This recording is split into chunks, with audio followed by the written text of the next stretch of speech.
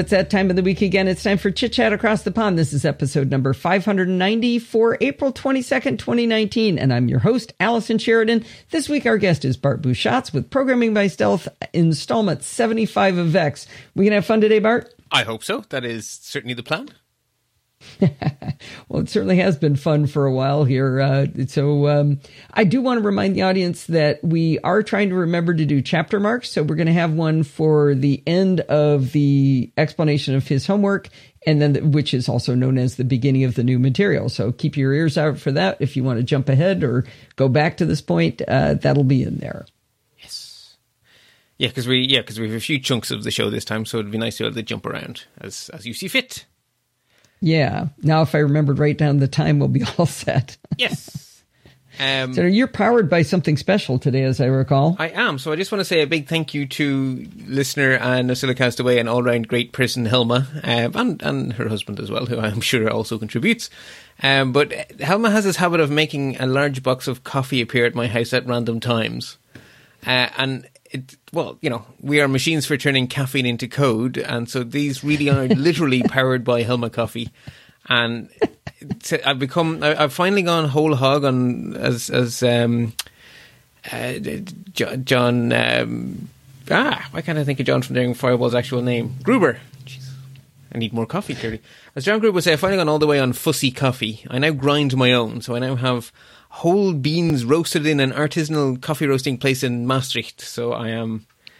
Oh, la-di-da. Yeah, it's really good coffee. It was always good, but now that it's whole bean until about 10 minutes ago...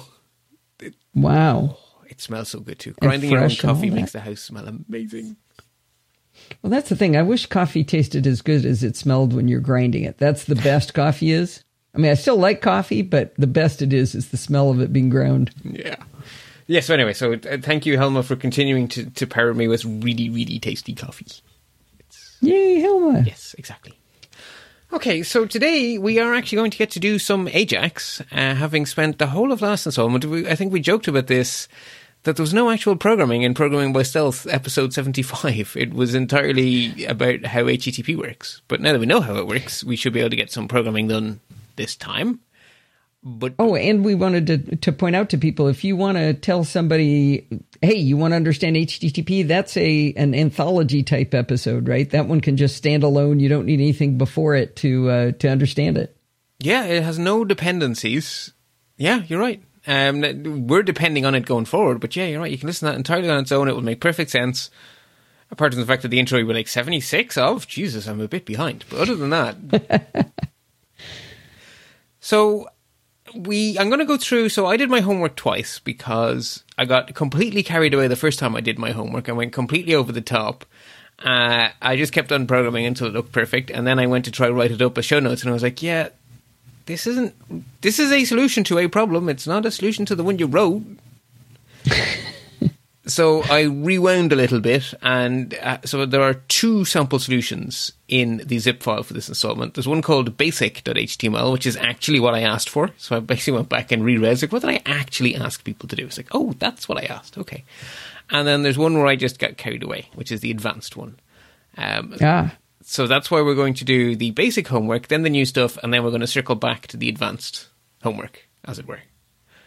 Okay. But before we do any of that, I actually want to do a little call out. So this isn't just come up with yourself. This come up with yourself and was it yourself and Dorothy?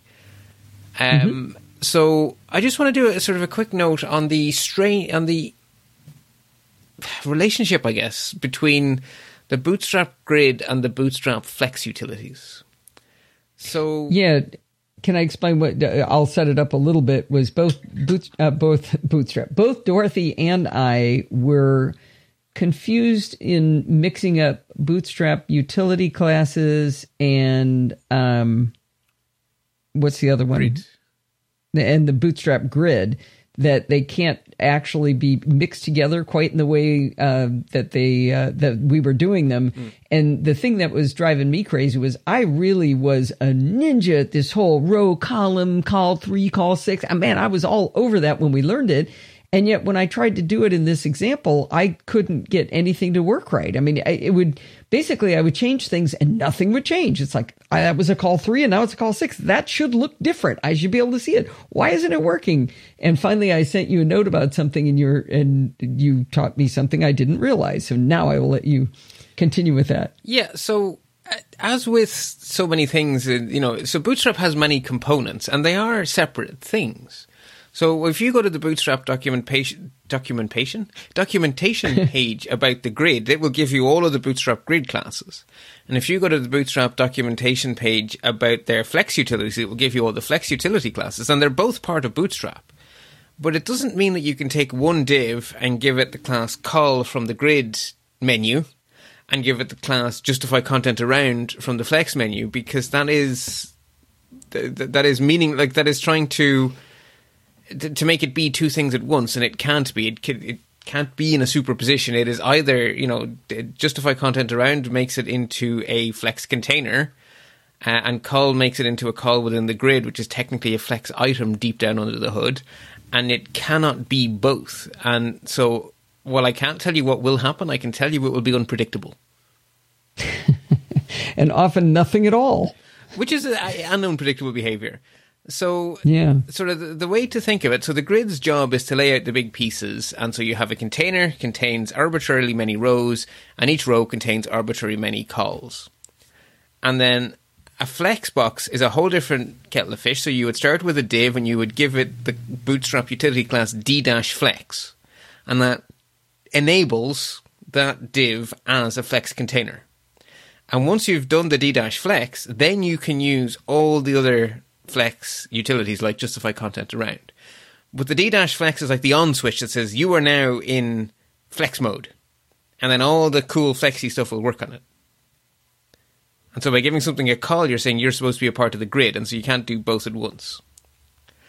There is one place where the two universes meet, though. And that's at the row level. Because actually, if you view source, if you actually open up the CSS file for Bootstrap, and you look and you see, okay, so what is the if I look at the class d-flex, what's happening? Well, it's one of the entries in there will be display : flex, which is the raw CSS way of turning on flex. So d-flex is just a shortcut for that. But if you go look under the hood of row, you'll see that row also has display : flex, because actually a row is a flex container, which means that the flex utilities can be applied to a row. But that's the only point in the grid where the two universes meet. Now, that turned out to be handy because that's exactly what I wanted. I wanted to be able to say, okay, I'm going to put these 3 blocks in or 2 blocks in, and one's going to be 3 wide and one's going to be 6 wide, but I want the content justified around. Yes. It was exactly what I wanted to do, and it turned out if I put that on the row, then the calls could be call 3 and call 6, and they all laid out just exactly like I wanted. Yeah. And that's not something we've really done before, because generally speaking, when you're using the grid, you actually want a full grid. And when you say justify content around, you're literally, none of the grid lines are lined up anymore in that row, right? None of the grid lines are lined up. Because we normally think of the grid as being like drawing paper from school with 12 penciled in grids. Oh, okay. Your columns normally snap to one of those 12 penciled in grid lines, right?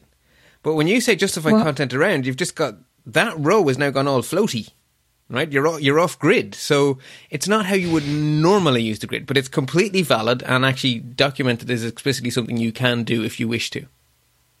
Well, if you had something that was call 3 and another call 6, so only adds up to 9, you got 3 slots left. Yes. How would you? Well, let's pick it 3 and 4. Wait, see, 3 and 5. So 3 is a good example because I would if I had 3 left over, I would say offset 1. I'd have an offset of 1 because you can offset your columns. Stop. You didn't let me ask the question and you're answering it, so I want to make sure the question is out there is, what typing do I do to make something move over by those 3? You would go do I make an empty column of 3? Bear with me, we'll do this in real time. I don't remember them. Okay. If you ask me off the top of my head, I get it wrong because I'm a programmer. I know how to read docs. I don't learn stuff. So I don't know what to look up. I go to layout. I go to grid. Now, wait. How do you know to go to layout? Well, because that's where the grid is hidden. So that's what we get from practice. We know where in the docs to go. That's the only thing we really learn. So this I read and read and read and read and read every RTFM I could find, and I could not find the answer to this question. Okay, so now the grid. So now you're in the grid, and then in the menu that for some reason... And I've read this page. Pardon? I've read this page. 1 of 3 columns, 1 of 3 columns, 1 of 3 columns. I've looked at this. So what is it you want me to look up? Was it offsetting, or was it the way you ended up doing it? You used that word, and that word didn't occur to me. Let's say I want there to be 2 empty calls to the left and 1 empty call on the right. Okay, so we don't want that. We don't want that. Responsive class. Equal width. We got setting 1 column width. I know how to do that. Variable width content. There it is. Offsetting columns is... So it's offset dash... That word never would have occurred to me. 37 matches, but I'm not finding it. Okay, there we go. So offset dash mid dash something. Or just offset dash something if you want the offset to always apply. So offset dash 2 will jump it over by 2. Offset dash 1 will jump it over by 1. So if you have exactly 3 left over and you have 2 things that you want to distribute, then you can do it with offsets. So that way you could keep within your 12 grid lines. But if you had 11 items, then the only way to do it is to say sod the grid, justify content around, right? Because it doesn't divide. Now 12 is great because it divides so many different ways, which is why it's such a it is a good choice. But here's a great example of where this page is long, and I read a lot of it, but I never thought of the word offset. So because I didn't think of offset, reading the manual didn't help me. Yes, I didn't find it. So what you get from practice is knowing how to find what you need in the manual. So you know that it's possible because you've done it once. So it's in the back of your mind as something vaguely possible. And so the skill you're learning is how to look it up as opposed to what the answer is. Well, I'm pretty good at looking stuff up, but it's terminology that always throws me. It seems to throw me. This isn't anything you can fix. I'm just saying why I never found it, because I absolutely was on this page and I read and read and read and couldn't find it. Yeah. It's a very, very long page. Yeah, and so what you get from practice, right? Because you can't escape the 10,000 hours. But what you're getting from the 10,000 hours is not an encyclopedic knowledge of every tag that exists. It's what you get is a familiarity with what's possible and the correct jargon. Yeah. An arm with the jargon. Or maybe I've used this language and this is what they called it. What was a synonym for that? What else could it be? Yeah. Yeah. And so I got excited when I found gutters, but that wasn't it. That was a top and bottom stuff. Yeah. So for something like Bootstrap, they will have an official jargon, right? So the Bootstrap documentation will be ruthlessly consistent. And so they have a jargon that they use as a project. So what you'll become familiar with over time is their jargon. Where things get much more difficult to Google is when you're just doing generic JavaScript stuff, because there's no one setting down the law of thou shalt, everyone who programs in Java shall speak in this language, right? Oh, okay. So that's more difficult. Whereas at least with something like Bootstrap, once you get into their way of thinking, you now speak Bootstrap, so you should find it much easier. But a very generic question can actually be the most difficult thing to get an answer to. And the chances are the internet's full of answers. But darn if you can get your thinking to align with someone else's way of describing the problem. More often than not, you can find it, but sometimes. Okay, I shouldn't take too much time on this, but I like your explanation of separating those two. When I first asked Bart about this, and I didn't know what the problem was, and he said, well, these are 2 alien species. They can't talk to each other. I'm like, what? I didn't even know they were 2 different things. And then I said, you never told us this. And he said, you know what? It's going to be really hard for me to tell you everything that isn't going to work, but because there's an infinity of solutions to our challenges, but there's a bigger infinity of things that won't work. And I will find them. Was it Edison who said, I haven't failed. I've merely found 10,000 ways that don't work. Right. So anyway, with all of that said, let's get stuck into the challenge solution. So what I had given you was an HTML page as a starting point. It had some boilerplate in it. It had a script tag with a type of application /JSON or text/JSON or something like that at the top, which contained a bunch of data in JSON format, which you could then read in and use. And that data was the information that needed to be presented in a pretty way within the web page, and it was contact information for yourself and myself. And the challenge was basically for you to update the page or fill out the page so that it read the data from that JSON string and used Mustache templates to make it pretty on the page, and I did stipulate that you had to use Flex utilities. That was basically the job. Right. So the first thing I did before I really got stuck in is just to say I tweaked the text of the Jumbotron, so it didn't say challenge starting point, so it said something sensible, but that's not really much to that. And then the next thing I did was find a place into which I could start injecting what I decided to call contact cards. So I've sort of the lingo I've used in my brain, and hence in the show notes is that these are little contact cards, one for me and one for Alison. So I wanted... Okay, so that was the div class equals row ID contact cards inside a div container. Precisely. So I created a div that we're going to use, contact underscore cards is the ID, and I decided to make it a row in a Bootstrap grid. So what that means is that each contact card is going to have to be a call because it's inside a row. Right. So I think last time I gave sort of a suggestion of sort of the workflow I would suggest in general for these kind of things. Step 1, have a read through the available data so you know what exists. Step 2, write your template and just make the template work sensibly. Step 3, figure out how to build a view to match the template you've just created. And so that's what I'm going to do here. That's an interesting way to do it, because you say when you build the template, you can't actually tell whether it works until you build the view. Yes. So you sort of do a first draft. Does it make sense to you? Yeah. Yeah. Yeah, it'll be a first draft, right? Because then you'll have a first version that works, and then you go, oh, we need to, a little more padding here, a little bit of margin there. Oh, yeah, okay, that doesn't work at that breakpoint. I'm going to tweak that to a call 11, whatever. But your very first pass of it, it's better to write from the template first, because then you're going to know what shape the view object needs to take. Yeah. And then you can write the view Now, object. one other thing I did... I'm sorry.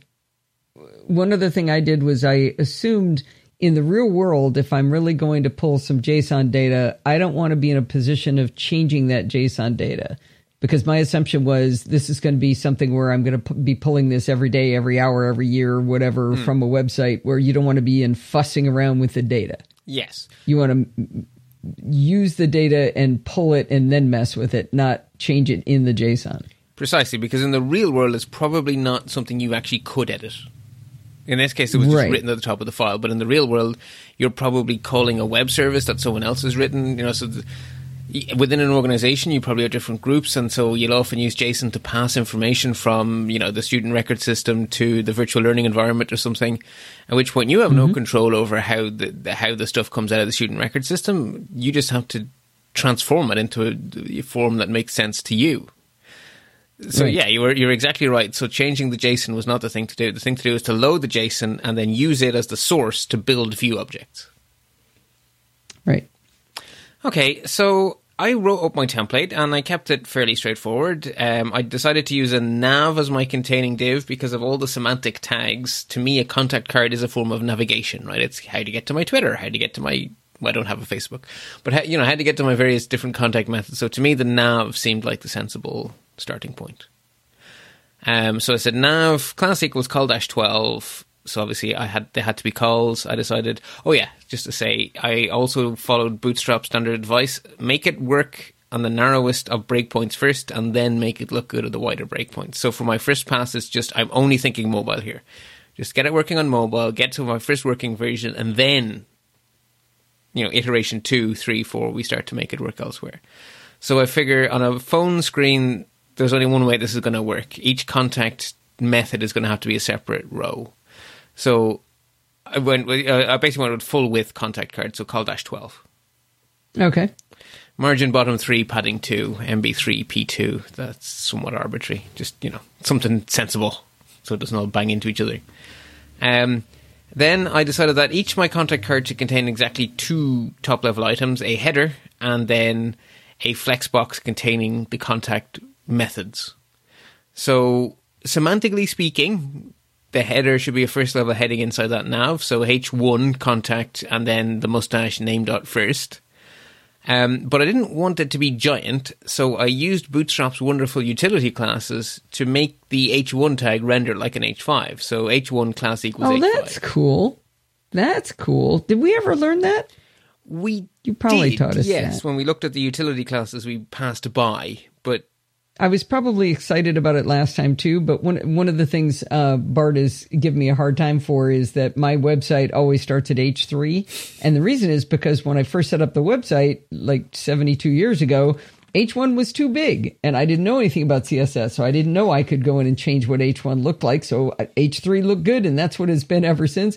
And now, 14 years later, it's just going to be that way forever. Right. But this would have given me the way to make the class be smaller, and yet the heading, the semantic heading for screen readers in particular, would be really nice if they made sense. Yes, and SEO as well, if you were to care about such things, then the heading order is important for SEO. But it helps assistive devices massively, because assistive devices really like to... The semantics are what matter to an assistive device. So getting your semantics right helps assistive devices enormously.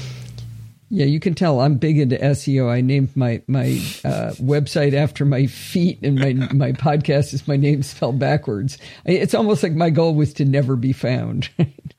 Yes. So okay, so that's going to be your contact, and you've got a mustache that says name.first. Yeah, so contact Bart, contact Alison, basically. Then we have our div class equals d-flex. So d-flex is the enable flexbox. So this div is going to be a flexbox or flex container because it has the class d-flex. So you can put a flex container inside of the Bootstrap grid. Yeah, so once you're inside a call, think of it as being a fresh universe, right? So the call gives you a box into which you can put any HTML you like. Okay, I got you. And remember that you can put another container inside a call to have nested grids. You can have a grid within a grid within a grid within a grid. So each call really is a little micro universe where you can do anything. So you can put a table in there, you can put an image in there, you can put a whole other grid in there. Okay. Yeah. So where have I gone? So d-flex makes it into a flex container. So every item in that flex container will be a flex item. You don't have to give it a class. The way flex works is if you are a top-level child of a flex container, you are a flex item. That is, by the rules, you don't make something a flex item. It is one by being a top-level child of a flex container, which is a lot more modern than a lot of stuff CSS is. But anyway, because that's probably because flex was only added recently. We'll come back to the flex-column in a moment. Actually, no. So by default, flexboxes go across. So you're used to seeing those, like, say, on podfeet.com. A flex is almost certainly used to display your icons for each podcast in a nice row next to each other. Unless you're on an iPhone, in which case they're vertical. Yeah, so how does that done, I wonder? Well, the answer to that is that flex boxes can go sideways or up and down, but not back in time. And the way you make them go up and down is with flex-column. So it basically stacks them vertically as opposed to horizontally. And so since we're doing mobile first, I figured let's start them off flex-column. Okay. So then I have a mustache loop over something called contact methods. Because that seemed like a good name for the contact methods. And so for each... I noticed it's you taught us to... The loop was to put the Octothorpe and then the mustache name, and then you close it out with / and then contact methods in this case, but you've got a space between those. Yeah. Is there supposed to be a space? There was in all the docs I've done, yeah. It probably works without. Yeah, it definitely does work without, because I've done it without. That's interesting. Yeah. Okay. Yeah, no, my notes have always had a space in there, but clearly it works both ways, because your code is very pretty, and I really like your little badges you added in of your own code. Oh, thank you. It's very, very pretty. So inside each one, we just have a div class equals p-1, so just give it a padding of 1 so they're not banging into each other. And then in there, we have a span which contains the icon, the Font Awesome icon, and a span which contains the actual text of the contact method, which I've just called value. So because I said you must use partials, I decided to use a partial for my icon. So the span for the icon contains a mustache that's open curly, arrow, and then icon, which is the name I'm giving the partial that doesn't exist yet. Okay. Now, I want to see how you got in there. Pardon? I'm stuck on that part, so I'll be curious to see how you did that. Okay, well then we will be there very, very shortly. Just before we get there, I wrapped the icon inside another span, which I gave the class d-inline-block, and then I explicitly said style equals width : 1.5 em. So what's all that about? Yeah. So you discovered before me, because you posted about it in the wonderful Slack group, that all of the icons in Font Awesome as they are not all exactly the same width. So if you just include the icons and then you stack everything vertically, the start of the texty bit that comes out of the icon won't just line up magically. And so there's many different ways of tackling that problem. One way to tackle it is to turn it into a list, and then Font Awesome actually has special Font Awesome CSS classes for using the icons as effectively the bullets on a bulleted list, and then they'll line up perfectly. Or the way I chose to do it instead was to wrap the icon inside this span with this d-inline-block and this width of 1.5 em.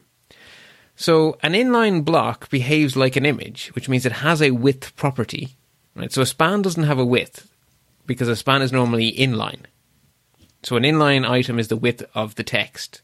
But an inline block item does have a width.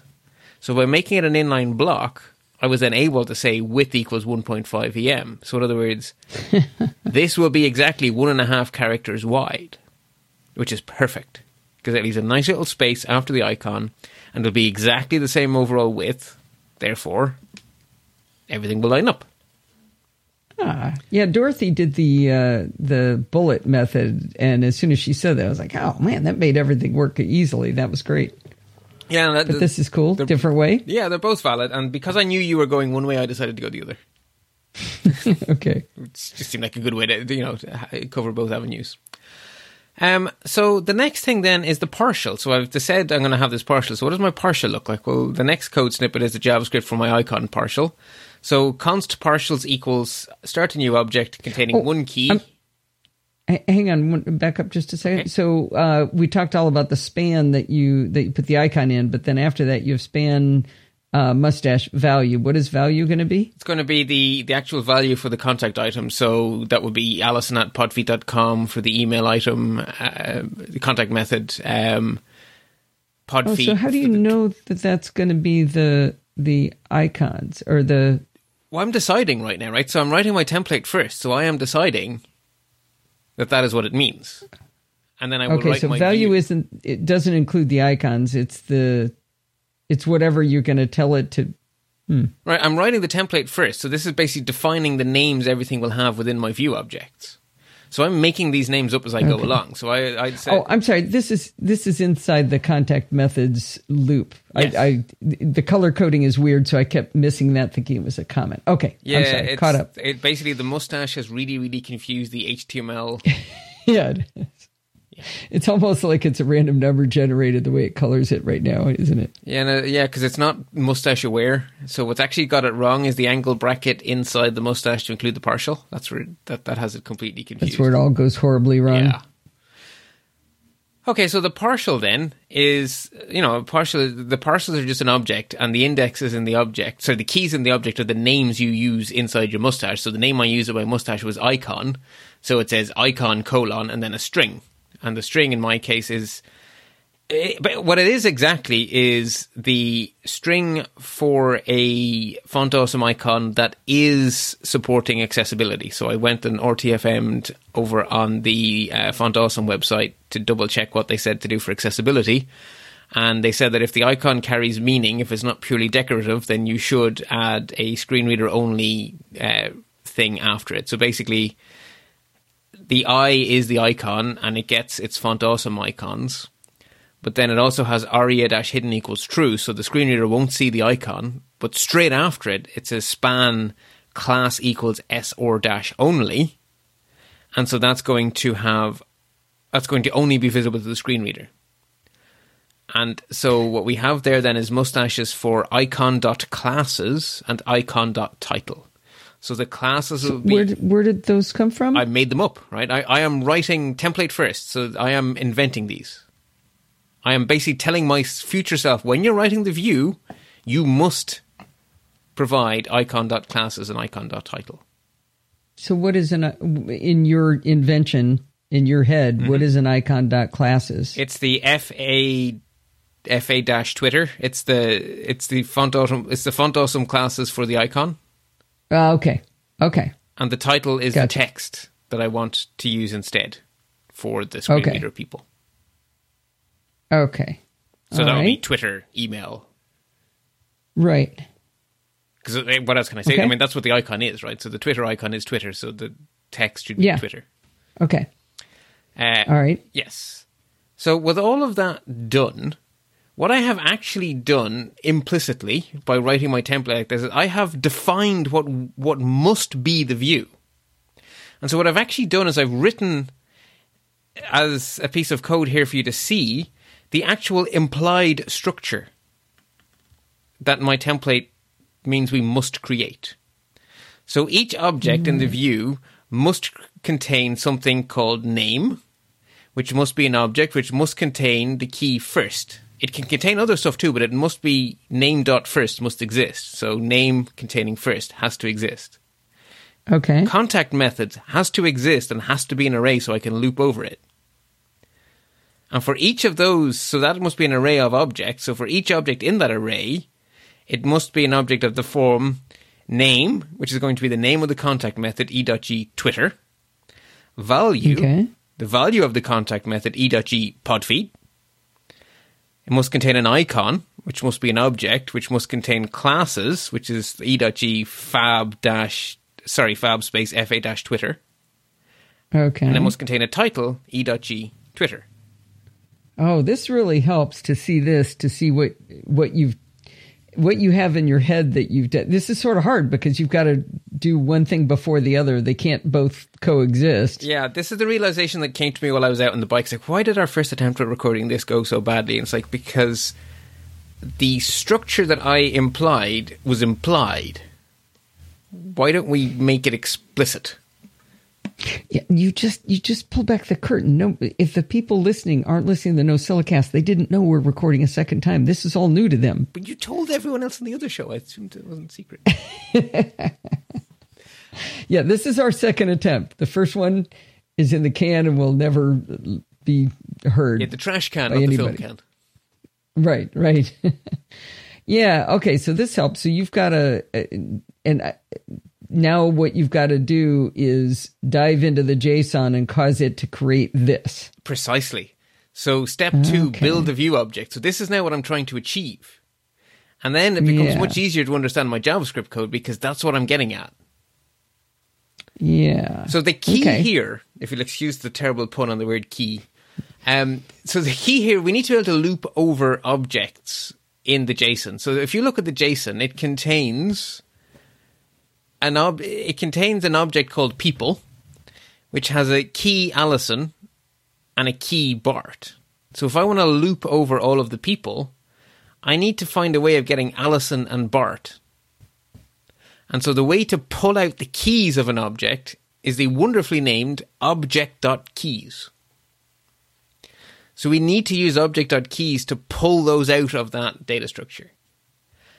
Right. The other thing I should say to people to help, for anyone who wants to experiment with this and sort of follow along, I intentionally put my data variable into the global scope so you can use the console to actually query the result of parsing that JSON string.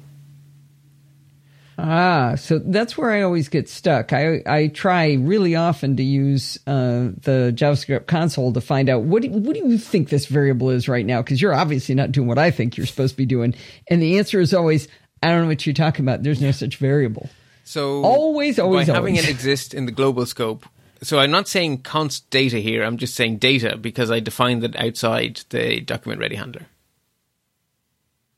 Okay, so that's not on screen where I'm looking right now. It's not that in the is snippet mysteriously it's somewhere else. Handler. It just says var data equals empty object.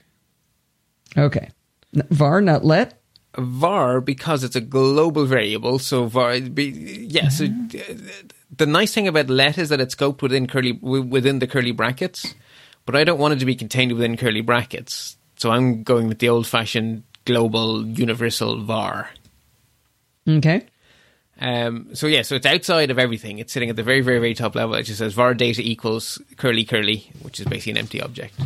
And then I can just say data equals or becomes equal to json.parse, and then we pull it in. So that means that you can actually open up the console and type data and hit enter, and it will log the full object.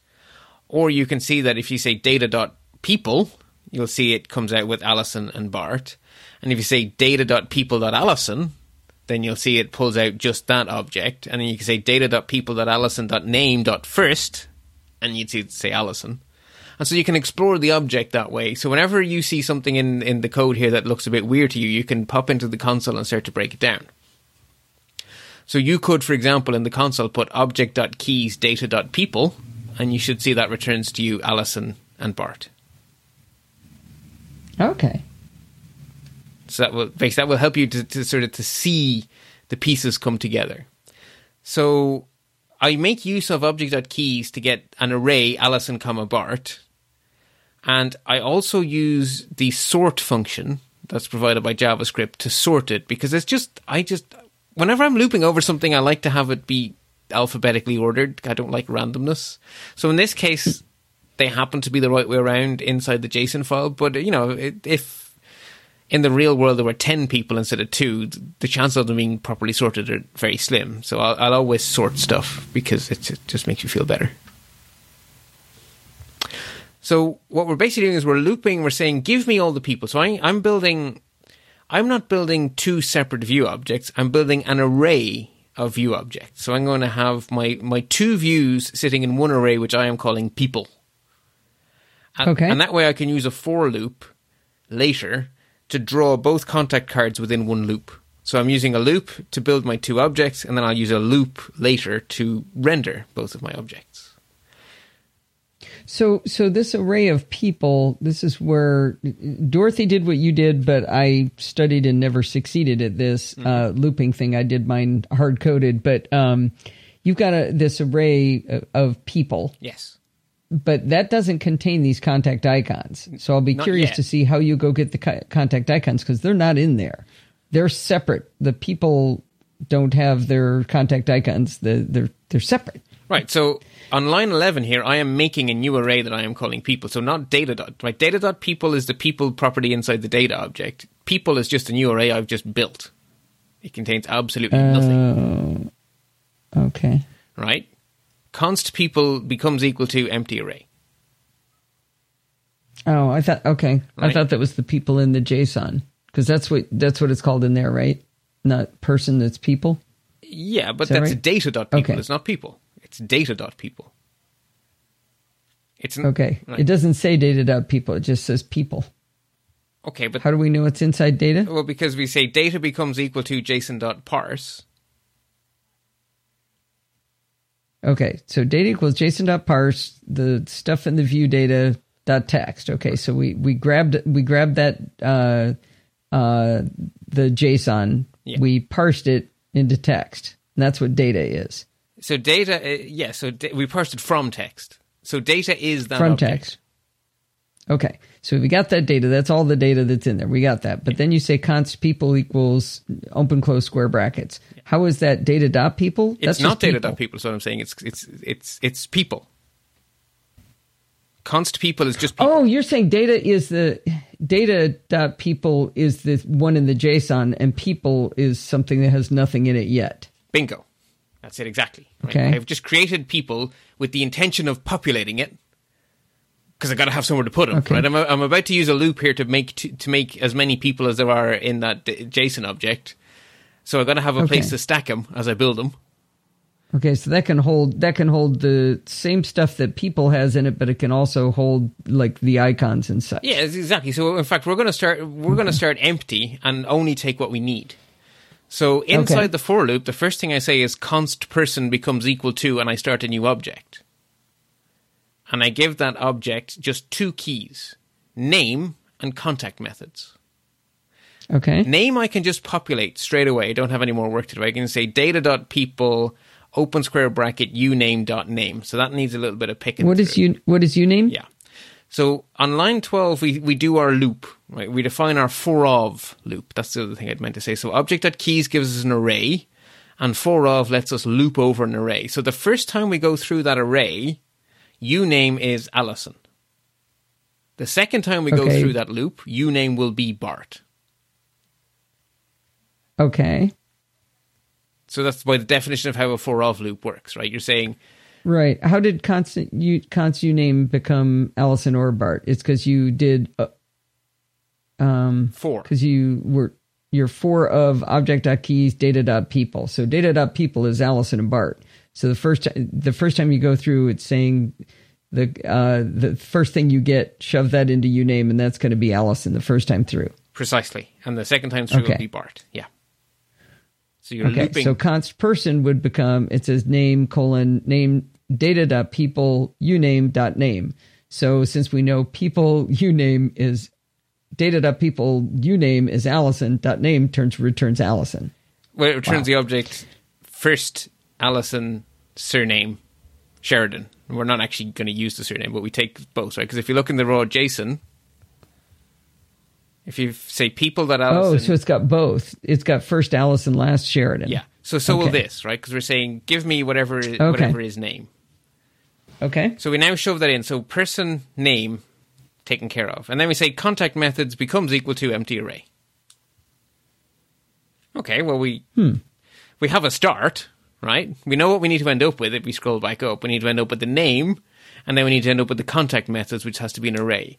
So now we've got to fill those contact methods. So we have a name and we have an empty array of contact methods. So now we need another loop.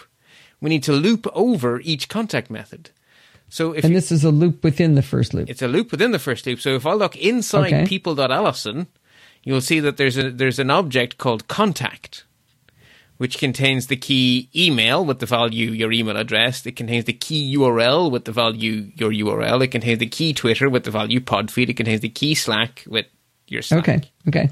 So we need to loop over those keys too to build an entry in our contact methods array for each of those. One entry for email, one entry for URL, one entry for Twitter, one entry for Slack, etc. So it's another for of loop. So again, we say const contact name of object.keys data.people uname.contact. So if you follow it all the way in, that's going to give us the array email, URL, Twitter, Slack, Facebook. So you say. Okay. Well, you can copy and paste all this kind of stuff into the console if you don't believe. Oh, I'm not saying it won't work. Yeah. We're deep in the rabbit hole, right? You gotta keep following, because it's objects all the way down, right? You have an object that contains an object that contains... Right. You just got to keep the data structure. So through our loop, we're going to say, just to make my life easier, I just suck the value straight out of the giant big data structure. So I say const contact val becomes equal to data.people uname.contact contact name. So the first time through the loop, contact val will be whatever the value is of email. So it'll be const val the first time through will be alison@podfeed.com, and the second time through it'll be the value for the next one, which is your podfeed URL. Okay. So contact val is the value that goes opposite the key. Okay. I just have it there so that it's easy to access, because now we've got to build an object to represent the current contact method. And in my saying of what I wanted to build, I said that each object had to have name, value, and icon. So name becomes equal to contact name. Value becomes equal to contact val. Icon becomes equal to an object containing classes and title. The title is the contact name again. And the classes we pull out of data.contactIcons, contact name. Now, hang on, big boy, for a minute there. That's right where... So the contact icons, how are you getting to those? Data.contact icons. So contact icons... The class is the contact icons are not specific to the contact name. Correct. But okay, but no. So okay, so what are the keys the of contact name? Icons? What are the keys of contact icons? They are the word email and the word Facebook, the word Flickr. Okay, and so what are the keys inside the contact objects inside Alison? They're the same. Yes. So, contact name, the first time through the loop, is email. Does data.contactitems.email exist? Yes, it does, and it has exactly the value we need. Data.contactIcons email will give you the icon for email. Data.contactItems Twitter will give you the icons for Twitter. So this wouldn't work at all if in contact icons this JSON file had capital email. Correct. But it's not an accident that they're the same, because contact icons is a lookup for the different contact methods. So they're the same because they need to be the same. Because how else can you connect the information together? It seems like cheating that you got to go in there without doing more work than that. But no, it's not cheating. Keep going. That's the point of a lookup table, is to let you look things up. Right, but it's a lookup table that I don't see how we're really getting into, because we're down inside people, but contact icons aren't inside the people. Right, but Twitter but is. People have contact, and within contact is Twitter, so then you're able to somehow leap out of the only thing we have, which is people, and you're over here in this parallel thing, contact icons. Yeah. Data.contactitems. Data's available to you. Data's a variable that you have access to. It contains a key contact items, which contains a key email, so there you go. Data.contactItems, contact icons, contact name. And why contact names was what again? So the first time through the loop, contact is that name Allison? Is email. No. So they're name value pairs, right? So contact name is email. Contact method name, if that helps. So yeah. Oh, okay. Gotcha. Okay, gotcha. Yeah. Okay. So we've now built our little object. So now we say people.push the person we've just built up. Okay. So what you'll see now is two commented out lines of code that weren't there last time we did this. So if you want to see what we've just built on the console, uncomment line 30. If you want to see what we've just built as a pop-up, uncomment line 31. And then you can see the actual content of this new people array I've just built. And you'll see that it contains what I said it should. That'll be interesting to do. I'll do that offline because Yeah. But as I'm saying, so I've put that there explicitly so that if anyone wants to go through this code, you can use the console to query data yourself. So you can say data.people.allison.contact.twitter, and you can follow it all the way down the rabbit hole because I've made sure everything's in the global scope for you. And I've put these two lines here so you can actually see visually the outcome of those two for loops inside each other. And so you may, I can't fast forward the study process, but I've given you all the tools that I can think of to give you so that you can study what's going on. Okay. Should I be able to copy that line console.log, generate a view objects, come up people, and put it in the console and have it work? No, you need to uncomment it and just hit refresh. Why can't you? Because the people object... Because it's not in the global scope. Yeah, in line 11. Yeah. Oh, okay. Got you. Okay. So as I say, I'm sort of leaving that there to give anyone who wants to dig into this and to really understand this, because this is short in terms of number of lines of code. But because we're using loops inside loops, there's a lot happening here quite often. Yeah. So... Okay. What we do know, though, is at the end of this loop inside a loop, the people contains an object for me and an object for you. So then the next thing we have is render the contact, so we can simply, again, use another for loop to go mustache.render, given our template, our view, and our partials. Cool.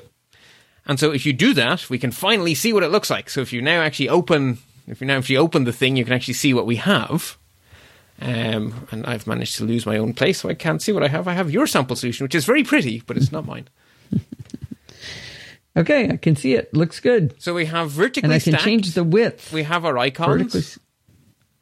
So as we widen it out, this isn't great yet, as the code stands right now at the second. So the next thing to do is to make this start to work at other breakpoints. So to do that is actually not that difficult. So the first thing we want is to go side by side at the large breakpoint. So all I have to do in my nav is add col-lg-6. Hey presto, now they've gone side by side for the large, and that's an awful lot better. And then the last thing I decided I wanted to do as part of my standard solution is I found it really frustrating that your Facebook link and my Stack Overflow link and your URL and my URL, they are clearly URLs. But you can't click on them in my solution. I've looped over them, so I have the identical code rendering each one, and that code doesn't contain a link because there's no logical thing to link to for Twitter as it stands right now. So you got around this by having your template effectively have an if statement for each different contact method. So you have curly Octothorpe Twitter and then your Twitter code, etc. Right. Whereas my template had a loop that just had the identical thing for everything. So I needed a little bit more work to make these links clickable. And so the way I decided to deal with it was I decided to use my good friend, the regular expression, to detect when the value of a contact method is a URL. And then if it is a URL, then I'm going to add an extra object into my view called link, which is going to contain a URL and a title. And then I made a new partial to render the ahref equals yada, yada, yada.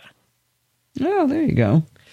So in order to do this, I need to use something which I've linked the documentation in the show notes, JavaScript's good old-fashioned match function, which takes us... so you call the match on a string, and it takes as an argument a regular expression. In this case, I decided that the easiest thing to do would be the regular expression for starts with HTTP, optionally S, followed by the colon, followed by 2 forward slashes. Makes sense.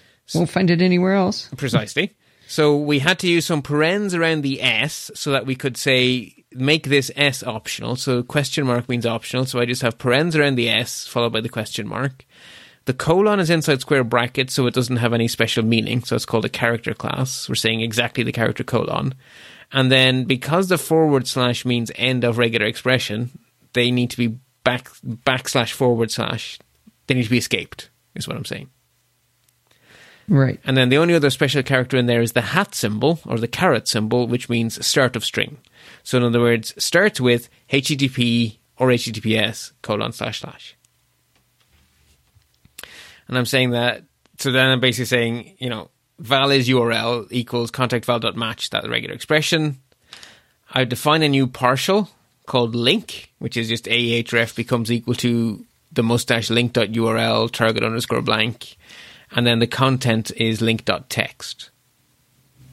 So I just need to add a tiny little bit of code into my view builder to say if there's a URL, stick in the URL, so link equals new object URL : contact val text : contact val. Okay. And so then I can update my template to use the Octothorpe link. In other words, if there is a link, print the link. And then my mustache, not a link, so a hat link, I just don't have a link. So that's my if-else. So I don't know how you would have done it with your elegant solution to be able to loop through the people, but all of mine are links because I know that it's the set of things that can be ways to contact someone is fairly limited. Yes. It didn't seem smelly to me to say, hey, this one is going to be Twitter. Therefore, it's going to be twitter.com/bbushots or whatever. Yeah. So I did hard code them all, but yes, they're all links as a result. It's a perfectly valid solution because in this case, you're right? If there were to be 200 different contact methods, then it would be a very different problem to what I actually gave you. So it is entirely valid. So I solved the problem you're now talking about in my advanced solution. I don't solve it in my basic solution. And I solve it by doing the logic in JavaScript and keeping the template generic. And you solve the problem by keeping the JavaScript simple and having the template do the work. That's not right or wrong. That's just different. Right. But where mine will fall down is mine is hard-coded that there's only Allison and Bart. So there's an Allison view, an Al view, and a Bart view. Yeah, okay, but even if And you were as to soon turn as we yours, had 200... even if you were to turn yours Sorry? into a loop, your model of having effectively an if statement for Twitter, an if statement for Facebook, an if statement for whatever, which is what wouldn't you've be done, bad. that will still work on a Oh, loop, okay. right? Okay. So that Okay, part of that part would work even if you get your code looping. Okay, good. Yeah. Okay. So at that stage, we're going to skip over the extra credit, scroll, so we get to do our new stuff. Ajax. Oh, goody. Asynchronous HTTP requests with JavaScript. That's the backronym Ajax. Okay. Right? Because it just had to sound cool. I don't even know where the X comes from now, I think. But sorry. That's not the acronym. The acronym is Asynchronous JavaScript and XML. The XML is there deep under the hood. We never see it as programmers. As Ajax users, we never see the X in Ajax. It just makes it sound like a cool Greek god. It's a backronym. It really is a backronym. What I want to draw your attention to is the word asynchronous and the word JavaScript. So the JavaScript bit's obvious. The asynchronous needs some poking at. So before we talk about asynchronous, how's about we talk about synchronous? So Okay. synchronous code is code where you go, we execute the first line, nothing else happens until the first line is finished. Then we move on to the next line and we execute that line, and nothing else happens until that line finishes. And then we move on to the next line. So it's one, then the other, nothing happening in parallel. That's synchronous code. And most code is synchronous. Where synchronous really, really breaks down is when you're doing any sort of I.O., especially slow I.O., like, say, talking to another server across the internet or making an Ajax request. So you don't want to have to wait for it? Yeah, so imagine if a web app had to stop and wait for a web server to answer before it could do anything else. The whole UI would freeze until the server got back. I mean, the web would be unusable if it was synchronous. So that's why Ajax is asynchronous. So when you have a line of code that says make an Ajax request, the line that follows it will happen instantaneously afterwards. But the Ajax will not have finished yet. So you might assume if you say var x equals the result of an Ajax call, and then on the next line you say console.log x, X will just say undefined. Oh. It won't exist yet because that was an asynchronous call. And that will make your noodle hurt the first few times you see it. Because, hang on, what is it? On line 2, I said, go get X. On line 3, I tried to use X. What do you mean X doesn't exist yet? It's like, yup, asynchronous. The X is still busy being fetched while you've gone on to line 3. That's what it means to be asynchronous. I'm already cranky about that, Bart. I don't think I'm going to like this, but okay.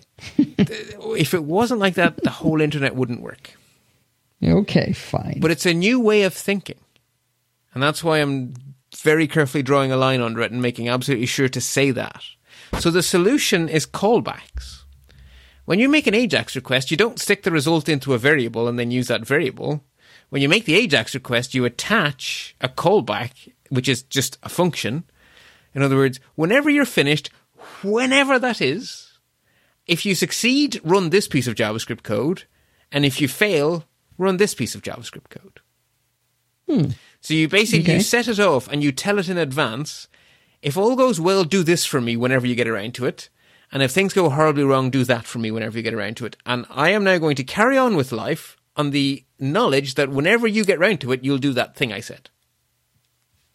So that's the way you need to look at a line. So whenever you see $.ajax, you know that it's going to take an arbitrary amount of time to do whatever the two things are you handed for success and failure.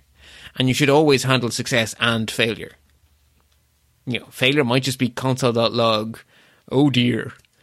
But realistically, it's probably going to be put up some sort of alert in red using some bootstrap class, you know, probably with the class danger, and say, I'm terribly sorry, but you asked me to do X, Y, or Z, and I couldn't. And on success, you're obviously going to do something because you made that Ajax request for the purpose of getting a something.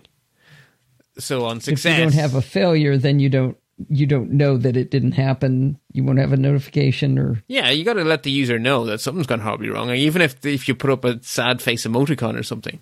Because the chances are what you've actually done is you've started a spinner, you've made the Ajax call, And so the first thing in your success handler is replace the spinner with what I actually went and fetched from the server. And the first thing in your error call is going to be replace the spinner with sorry or oopsie daisies or whatever, sad face emoticon, something. Right. But always think of it in terms of I dispatch this AJAX call and then I tell it immediately at the point of dispatch, if you succeed, do this for me. If you fail, do that for me. And then it's just off, and it will happen. One of those two things will happen, but you don't know when, and you can't know when. And when does the thing that you dispatched find out that what it's supposed to do? After it finishes? After the server answers, right? So you're making an HTTP request, and one of two things will happen. The browser will time out, which will be the error handler, or the web server will reply. And the web server's reply will have an HTTP code. If that HTTP code is 200 OK, then the success handler will fire. If that response code is an error code, say 500 internal server error, 404 not found, 403 denied, permission denied, 401, any error code comes back from the web server, it's as if a timeout happened, that your error callback will get called. And they're the only possible outcomes. Either it times out, okay, I got you. The server's happy or the server's cranky. There are no other possibilities. Okay. And so you always know that either your success handler will happen or your error handler will happen. And so that's the way you need to think about AJAX calls.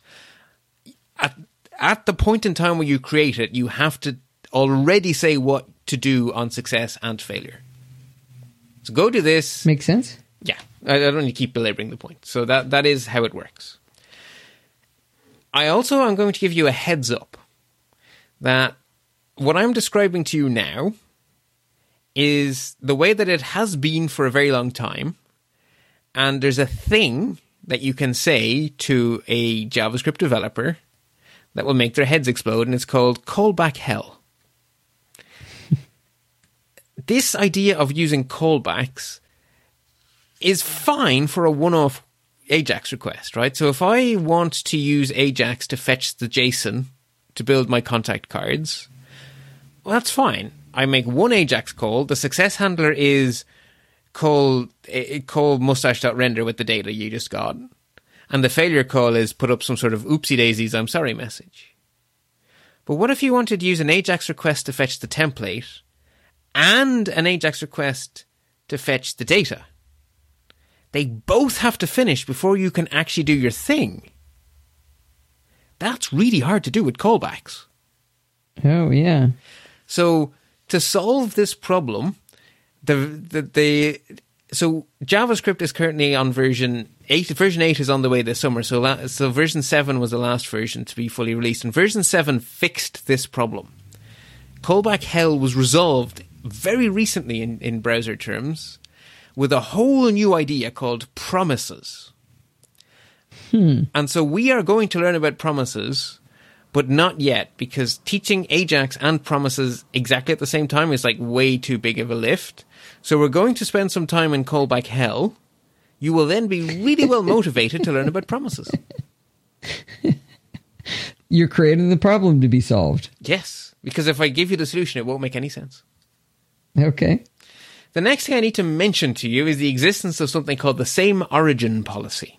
And this has a practical implication for us and some esoteric implementation.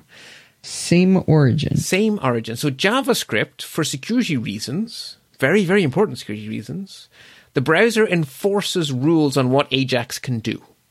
Because otherwise you could basically invade everyone's privacy between tabs and do all sorts of evil stuff. So you don't really want the JavaScript from some random ad on Facebook to be able to talk to the JavaScript in the other tab that came from your bank. I sure don't. So the same origin policy enforces rules on what JavaScript can do. And it's all about, so the origin has sort of three parts. What is the URL scheme? So HTTP versus HTTPS, they're considered separate for same origin. The domain name is the absolute most important part of domain origin. So podfeet.com and bartb.ie are considered different origins. Right. But also, https.podfeet.com is a different origin to http.podfeet.com. Oh, really? Yes. And the third thing is that the port number also counts. So podfeet.com on port 8080 is a different origin to podfeet.com on port 80. Okay. So you've got to bear all of those things in mind. Those three things, if either of those three don't match the different origin.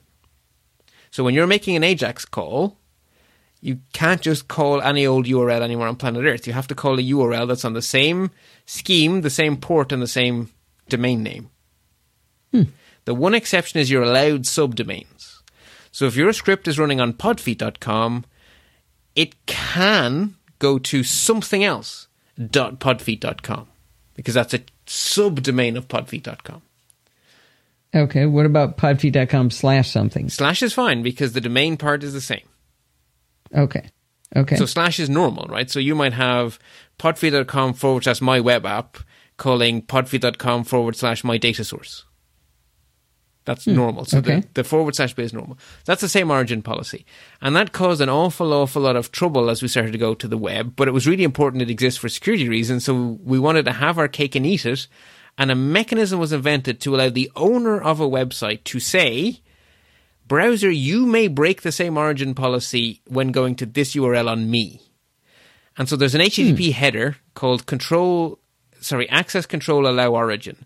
So when someone creates something like, for example, say a web service that serves out random data that we're going to be using as an example on bartb.ie, I had to add a HTTP header into that script we're all going to be using to say, I can be used from any origin. So basically, because it's my script, I get to say that the browser is allowed to break the same origin policy. So the user can't break the policy, the supplier can break the policy. Or rather, the supplier can say, I want to be exempt because I'm supplying, therefore I agree to not be bound by this. Okay. Now, the real reason I really want to talk about same origin policy is that all modern browsers, for really good security reasons, have another rule. AJAX can never call a URL that starts with file : //. It has to start with HTTP or HTTPS. In other words, you have to use your MAMP server for this. Yeah. So that you can go to http : localhost. You can't just drag and drop the file from the Finder into Safari because then the URL will be file : / and the console will be full of errors going AJAX denied. Yeah. Okay. That's why I want to belabor the point of the same origin policy. So we're going from the origin localhost to localhost, or localhost to a script I've written on bartb.ie that I have made available to you, not just to you, to the entirety of planet Earth, by putting in the appropriate HTTP header that says, this one URL is exempt from same origin policy. Because I wrote it, so I could do that. Okay. So I just needed to be clear about that, because you can't just use AJAX to go to some random URL you feel like. The browser will stop you. And you'll see it written into the console as a cross-origin error. Could not load script, cross-origin error. And that's what it's talking about. Okay. Finally. We got a lot of rules. We get to figure out what this is yet? Yes, we do. jQuery allows us to make an AJAX request using the function $.ajax. If we want to make an AJAX call, we say $.ajax, and then we pass it one argument. That one argument is an object containing all of the information we want to tell jQuery about the AJAX request we wanted to make for us. So it actually has a lot of options. The full docs are linked in the show notes for everything that the jQuery AJAX function can do. It can do an awful lot. But don't worry, I'm going to walk you through the important ones, and they're very, very sensible. And they look like what we talked about last time, because, of course, we're making an HTTP request. So, of course, they're going to contain things like, what method should I use, get or post? What URL should I use? Should I cache this? And what should I do on error? And what should I do on success? The other thing to say is that jQuery's $.ajax function returns an object of type JQXHR, which is jQuery's XHR object. So the browser contains a normal XHR object, but jQuery has a fancy one. we are going to come back to that object later. For now, just know that that same object represents both the HTTP request and the HTTP response. So they represent the entire transaction in one object. So you say $.ajax, and it will make an object that represents both the request the browser sent to the server and the answer the browser got from the server. Those are packaged together into one object, which is what is returned by $.ajax. This is feeling super theoretical to me. It is. Don't worry. I haven't got anything I'm going to pull this together, in my and brain the scroll yet. bar you'll notice is quite short. So believe it or not, I'm very close. Well, that's to why I'm worried you're going to end and I'm not going to know what Ajax is yet. No, don't worry. Okay. For a start, I'm going to tell you that there is a file sitting in your zip file called pbs76.html. So that immediately tells you we're going practical here. So if you like, do you want to see it in action, or do you want me to describe the code first? Which way around do we want to do this? See it in action, because it's just word salad right now. Okay, so if you open up that PBS76, you'll see it says Ajax demo. We have the world's simplest web form. This is a random number generator. What we're going to do is when you click the button, generate random number, the JavaScript is going to fire an Ajax query to my server, which is going to generate the random number you asked for and reply to you. And then the success handler is going to show the random number. Okay. So I've got a minimum, maximum. I got two. I can change what numbers in there, and I hit generate random number, and it said Ajax call succeeded. Status success. Returned 5. Oh, you got 5 too. Oh, I got 10 this time. I changed my choice from minimum of 4 and maximum to 6. Oh, okay. Well, it's inclusive, so you could have gotten a 4 or 5 or 6. I could have, but I was rolling that dice. Yeah. Okay, so we did a random number generator. Yes. So what's actually happened there is you've queried my service. So let's actually look at the code for making that Ajax call. Now, I've commented this extremely heavily because basically, instead of writing lots of English, I've written the code with lots of comments to say what's going on. So const my Ajax request becomes equal to $.ajax, and then we start the options object. The first option we give it is URL, and that is the URL of that script we're calling. So bartbutos.ie /utils /fakerws /number between. That's the URL. So that URL is what? That is where the request is going to be sent to. So we're making an HTTP request to the URL. Blah. Okay. The method, the HTTP method for that request is going to be get. So that's our second option, method : get. We learned about that. Okay, I know that part. Yeah. The next one is a really nice little thing that jQuery gives you. It's a little option called cache, which can be true or false. A lot of times ISPs like to do secret hidden caching using transparent web proxies, and that can cause you all sorts of weird stuff to happen.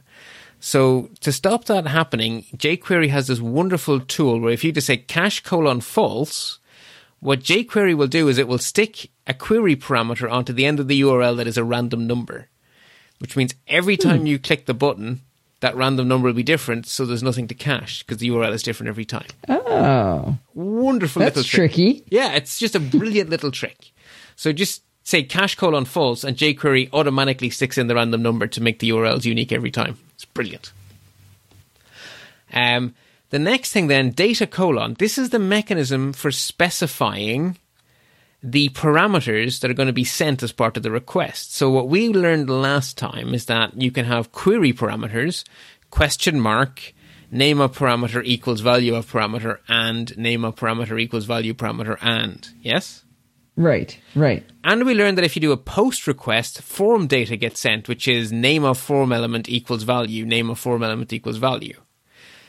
But it's a name value pair, or it's a name value pair. So there's no actual difference between those really. So jQuery doesn't make you choose. It just says, you tell me the name value pairs, and jQuery will figure out how. So the data option lets you specify the name value pairs. And so I just say arg1, the value of the text box minimum, arg2, the value of the text box maximum. And because I said method : get, jQuery will stick to the end of the URL arg1 equals 1 and arg2 equals 10, or whatever you have currently set in the two values. So let me stop you for a second on certain words in here have to be exactly what they are. URL has to be URL. Method has to be the word method. Cache has to be the word cache. Data has to be the word data. Yeah. So okay, but when you get down to arg1 and arg2, those are name value pairs, key value pairs. So you can make those are whatever you want. Those have to be whatever you want to actually send. Yeah. So inside the you're defining a variable at that point. Precisely. So the first level keys are defined by the jQuery documentation. So the first level key is URL, method, cache, data, data type, error, success. Okay. Complete. By jQuery, not by Ajax? No. jQuery. The jQuery documentation. So jQuery's Ajax function needs you to tell it a URL. It needs you to tell it a method. Okay, I thought this was Ajax. We're using jQuery to do Ajax for us. So $.ajax is jQuery's Ajax method. Okay. But URL, method, cache, data, those are not Ajax terms. Those are jQuery's Ajax. So jQuery's Ajax function must be passed a URL, a method, a cache. Okay, so it is in the Ajax documentation within jQuery's documentation. Yeah, exactly right. So not Ajax in the general term Ajax, jQuery's Ajax function. Wait a minute. There's two different kinds of Ajax? Well, Ajax is a generic term, right? Ajax is a technique like function or whatever, right? So the browser can do Ajax using the browser's native JavaScript. It's not nice. jQuery gives us its way of doing... Did not catch that at all, that there's Ajax that's not a part of jQuery. I thought you said, okay. So Ajax is new information. Gotcha. Yeah. So just like you can use document.getElementById instead of the dollar function. Mm-hmm. So document.getElementById is the native JavaScript, and the dollar function is the jQuery quick and easy way. Okay. There exists native JavaScript Ajax. I have not told you about it, and I am not going to. Because I don't know how to use it because it's ick. Okay. That sounds good. I just didn't realize that there was two kinds. Okay. Well, yeah. I'm with you now. Yeah. And my show notes actually had me explain that to you, but I obviously accidentally skipped over that bit. Because you're right, I didn't say it. I should have. Okay. I'm always waiting to find out if I missed it or you missed it. One of us did, though. Yes. Okay. Yes, there was definitely skipping going on. So I'm still winning on that 92-1, by the way. Yeah. So data lets us specify the name value pairs, and jQuery will figure out whether we need to put them at the end of the URL or whether we need to send them as form data, depending on whether you said method : post or method : get. So that's why the data attribute is so nice, because jQuery does the work of figuring out how. You just tell jQuery, these are the name value pairs, you figure it out. Data type then tells jQuery what it should do with the answer. For now, jQuery we're going to always use one of three values: text, HTML, or JSON. And for today, we're going to use text, which just means jQuery, don't mess with the answer.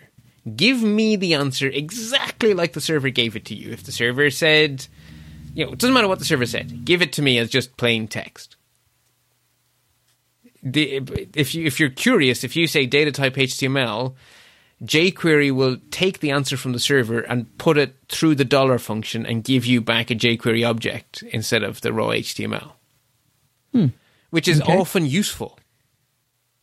And if you say data type JSON, jQuery will run JSON.parse for you and give you the result of parsing it as JSON, just saving you a line of code, basically. But for today, let's not complicate things. Dear jQuery, give me back exactly what the server said. So data type text. So the next thing we get is the first of our callbacks. A callback named error. This callback will get executed if there's an error. Let's be positive. If there's an error, this is the callback that will get executed. The jQuery documentation says that if you like, you may name 3 arguments. So the names are up to you, but the first argument will be the JQXHR object. The second argument will be a string of text, that is basically the 200 OK or whatever. Which won't be, sorry, on error it'll be the 501 internal server error, whatever it is. It will be the HTTP response code as a string. And the error text will be whatever the browser says is wrong. So the status text might be empty and the error text might be timeout because there was no answer from the server, so the server doesn't have a status text. Or the status text might be 500 internal server error. Or the status text might be 404 page not found. So when it says 501 internal server error, does error text say, hey, we know this is really useful? It may as well, but no. So error text is how the browser talks to you. Status text is how the server talks to you. Okay, so are you saying that entire line then is all sacred text, error : function JQHR OBJ comma status text comma error text? No. What I'm telling you is error must be a callback, so it has to be a function. Mm-hmm. It will be given 3 arguments, which you can choose to name if you plan on using them. And the names you pick can be anything you like, but they will be what I've described. You can name them whatever you like by putting whatever names you want here, but they will be the JXQHR object, the text status, or the error status. So you could call them booger, snot, and toes. Just wouldn't make very much sense. Okay, gotcha. Yeah. So that's why the comment says first arg is the JQXHR object. Second arg is the HTTP status string. The third arg is an error, and you name them whatever you like. So in this case here, it just says window.alert, AJAX call failed, status text with error text. So I'll just pop up a little window alert that says why it failed. The next one is then success. That's the other callback that's really important. What to do when everything's A-OK. First argument will be the data. So the server will have answered with something, because you sent the server a request. The server will have answered with some content. So that will be passed as the first argument, which I have named data. But the first argument will be the data. The second argument will be the status text, which is almost certainly 200 OK. And the final argument is the JQXHR object. Should you wish to... I know you said it before. It's jQuery XHR. I forget, what was that thing? It's the object jQuery uses to represent both the request and the response. I never use them. I generally speaking write my success handler with a single argument, which I call data or D if I'm being really lazy. Because I only care about the data. You have to put 3 in there. You don't have to, right? You don't have to name the ones you don't plan to use. Well, how would it in your error callback? You got to put something for the first argument. The first argument is that object, right? Okay. If I want to use the first argument, then I got to give it a name. But if my error, how would you not name it? Would you just put a comma there? You just leave it empty. Just open paren, close paren. Well, I want a status text and an error text. Oh, then you would have. But then I just you have don't to want name the it. first. If you want any. If you want the later ones, you have to name the ones that come before it. But that's kind of what I was thinking. So if you didn't give it status text and error text, then what would happen? You said we have to give it something to do when it fails. Right, the function will execute, but those arguments won't have names.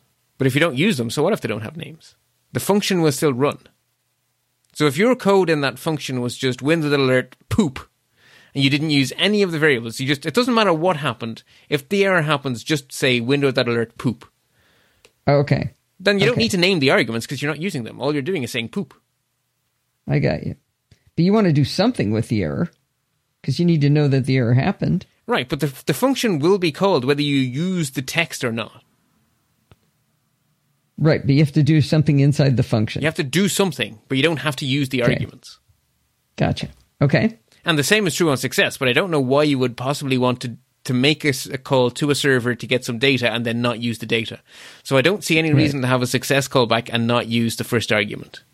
That just makes no sense to me. Why ask the server for something and then ignore it? Okay, so in the case of success, the third thing is this JQXHR obj. Would you leave that out? I would just leave it out. I need the text status out too, because I don't care how you got success. I know you got success. Because I got the data. Leave me alone. Let me get to work with this. Okay. Yeah, so in the real world, my code would just say success : function D, close parens, because I'm really lazy. And then I just use D. But in this case, I thought it'd be a bit more explicit, or someone might call me out on it. So in this case, just to prove a point, window.alert, Ajax call succeeded, status text, returned data, which looks awfully familiar because when you click the random generator button, it says Ajax call succeeded, status success, returned 7. Or whatever. So that's how that's happening. Now, you might expect the object to end at this point. But there's one more callback. Complete. This callback always happens. If the request succeeded, it's success complete. If the call failed, it's error complete. But complete always happens, so you can use it to tidy up after yourself. Why would you need to tidy up after yourself? Imagine that you had a button to do something and you wanted to disable the button until you got an answer. Then you could say, before you make the Ajax call, button.property disabled equals true. And then in your complete function, button.disabled equals false. Because you don't really care how it ended. You just want to turn the button back on. Whether it was success or failure, just always turn the button back on. Because otherwise you'd have to copy and paste the button back on code into both success and error. So now you've got a bad smell. Okay, so you didn't put anything in this function this time. I didn't, because I really couldn't think of anything vaguely saying to do. Interesting. Okay. So I was looking for the function. I thought that was it. And I was like, wait, there's nothing in there. Okay. Yeah, you're right. Gotcha. There's nothing in there. Okay. But I see what you're saying. Yeah. So the way it will work is success or failure will happen, and complete will then happen afterwards. And it's always in that order. So if it succeeded, it's success fully executes and then complete executes. Or error fully executes and then complete executes. But complete will always execute, which is convenient. Okay. That's it. That's what I wanted to tell you today. If you want, I tried to get a failure, so I made the minimum 7 and the maximum 6, but it still succeeded. Yeah, I'm afraid to say the Faker library is a bit too clever. If you edit the file and just make the URL be wrong, that'll make an error happen. Okay. Or if you edit it and put in arg1, replace min_tb.val with the string boogers, that should make an error. Unless I'd have to go through and read the code. Okay. Yeah. The wrong URL should definitely break it, though. So, my challenge for you is I'm hoping not too onerous. So my challenge to get full marks is to update either my sample solution or your sample solution. And you take the template that is currently in the script tag type equals text/HTML, and you copy the content of that script tag into a text file called context.tpl.txt, and you save it to the same folder as your main file, and then delete the script tag. And then update your code so you use Ajax to go fetch your template. I have no idea what you just told us to do. You're saying to take the hey, let me ask a question. Are you saying to tell us take out the JSON and put it in that TXT file? No, I'm saying take out your template. So in your solution, that is script ID equals TMPL1. Line 117 of your solution. Okay. Huh. So right now, your HTML file contains the JSON, your actual code for the current page, and the template. I'm saying in the real world, they're not all going to be in one file.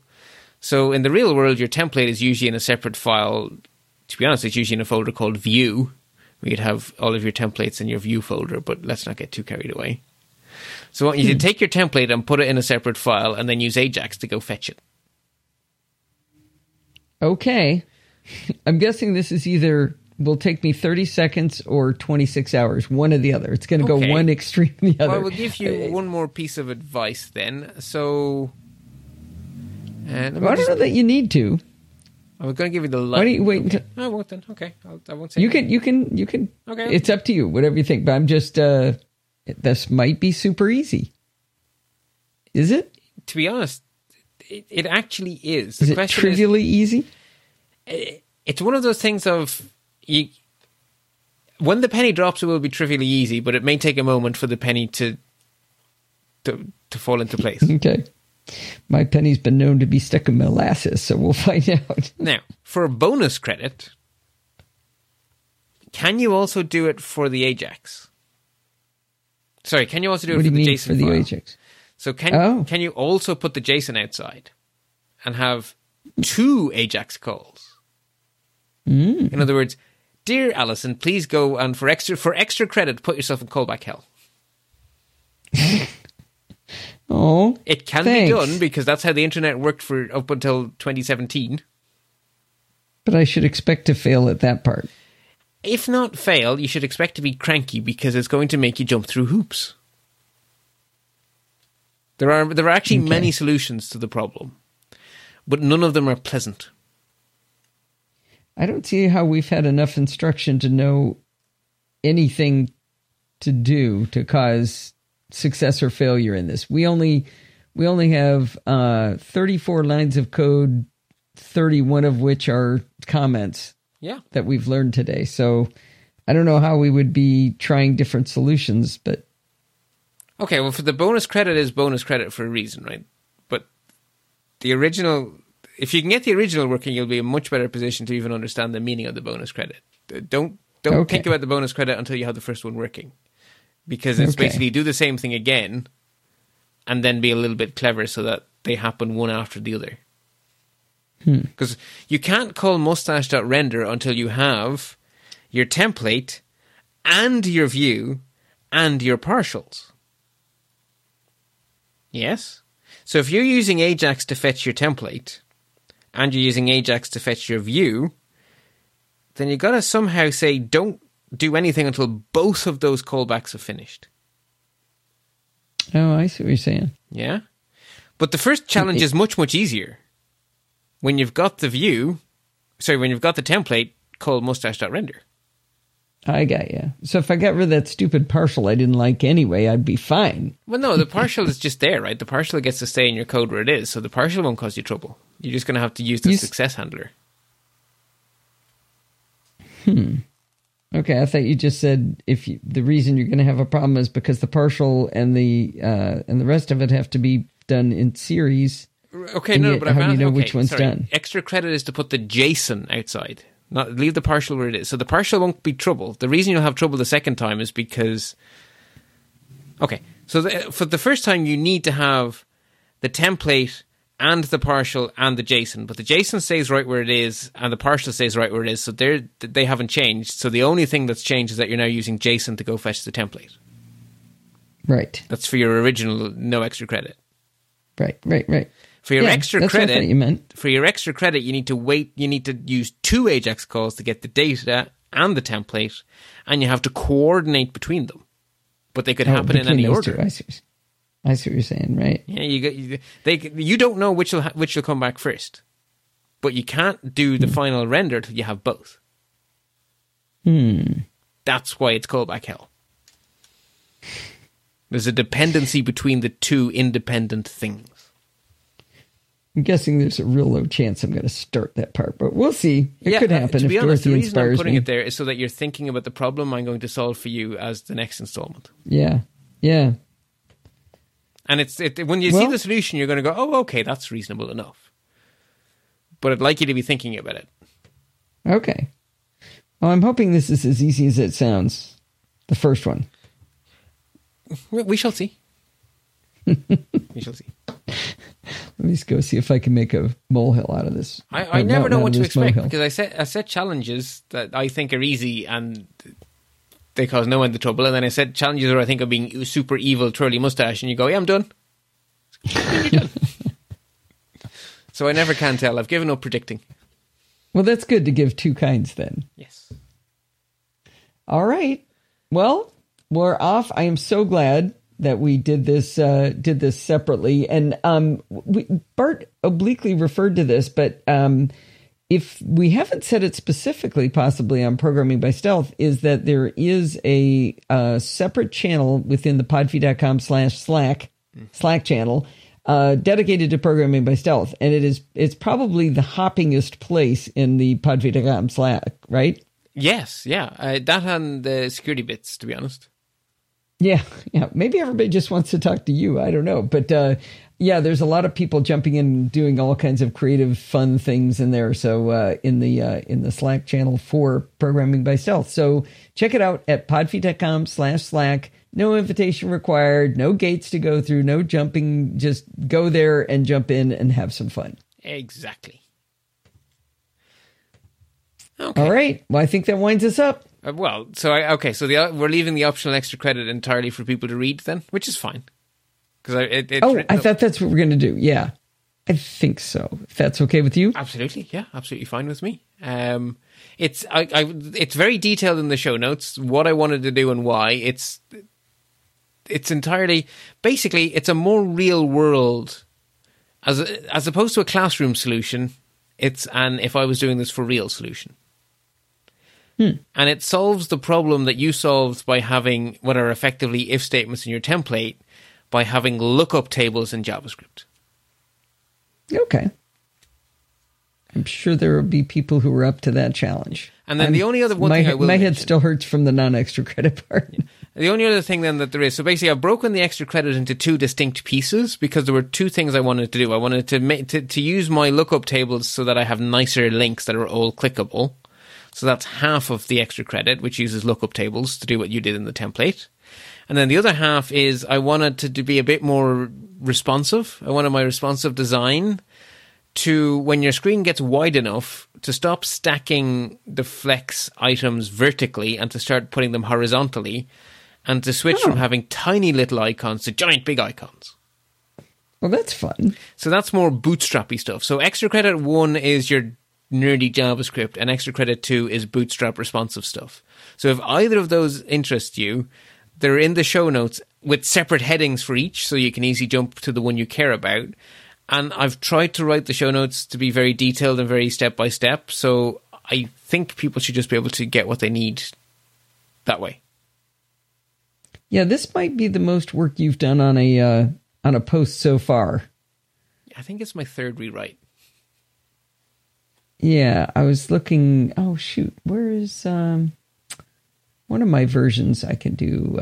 I was trying to look for how many words you typed in this. Oh, scroll bar is small. Yeah, it really is. Let's see. I'm gonna put it in a byword, run a quick word count, and I appreciate how much work you went into this. Yes, 7,315 words, Bart. Yikes. I write me some long blog posts. Remember when my blog posts used to be all one giant blog post? Yes. They ran about 5,000. Okay. Maybe 7 once in a while. So yeah, this has a lot of content in it. This should be a book unto itself. Okay, I feel better now because it took me a while to get this one to come together. So, okay, cool. Yeah. No, and I appreciate the rewrites. All right, Bart, we should probably hang up. Everybody's probably left a while ago. I don't know. You and I are just talking after class now. Well, anyway, until next time, happy computing. If you learn as much from Bart each week as I do, I'd like you to go over to lets-talk.ie and press one of the buttons over there to help support him.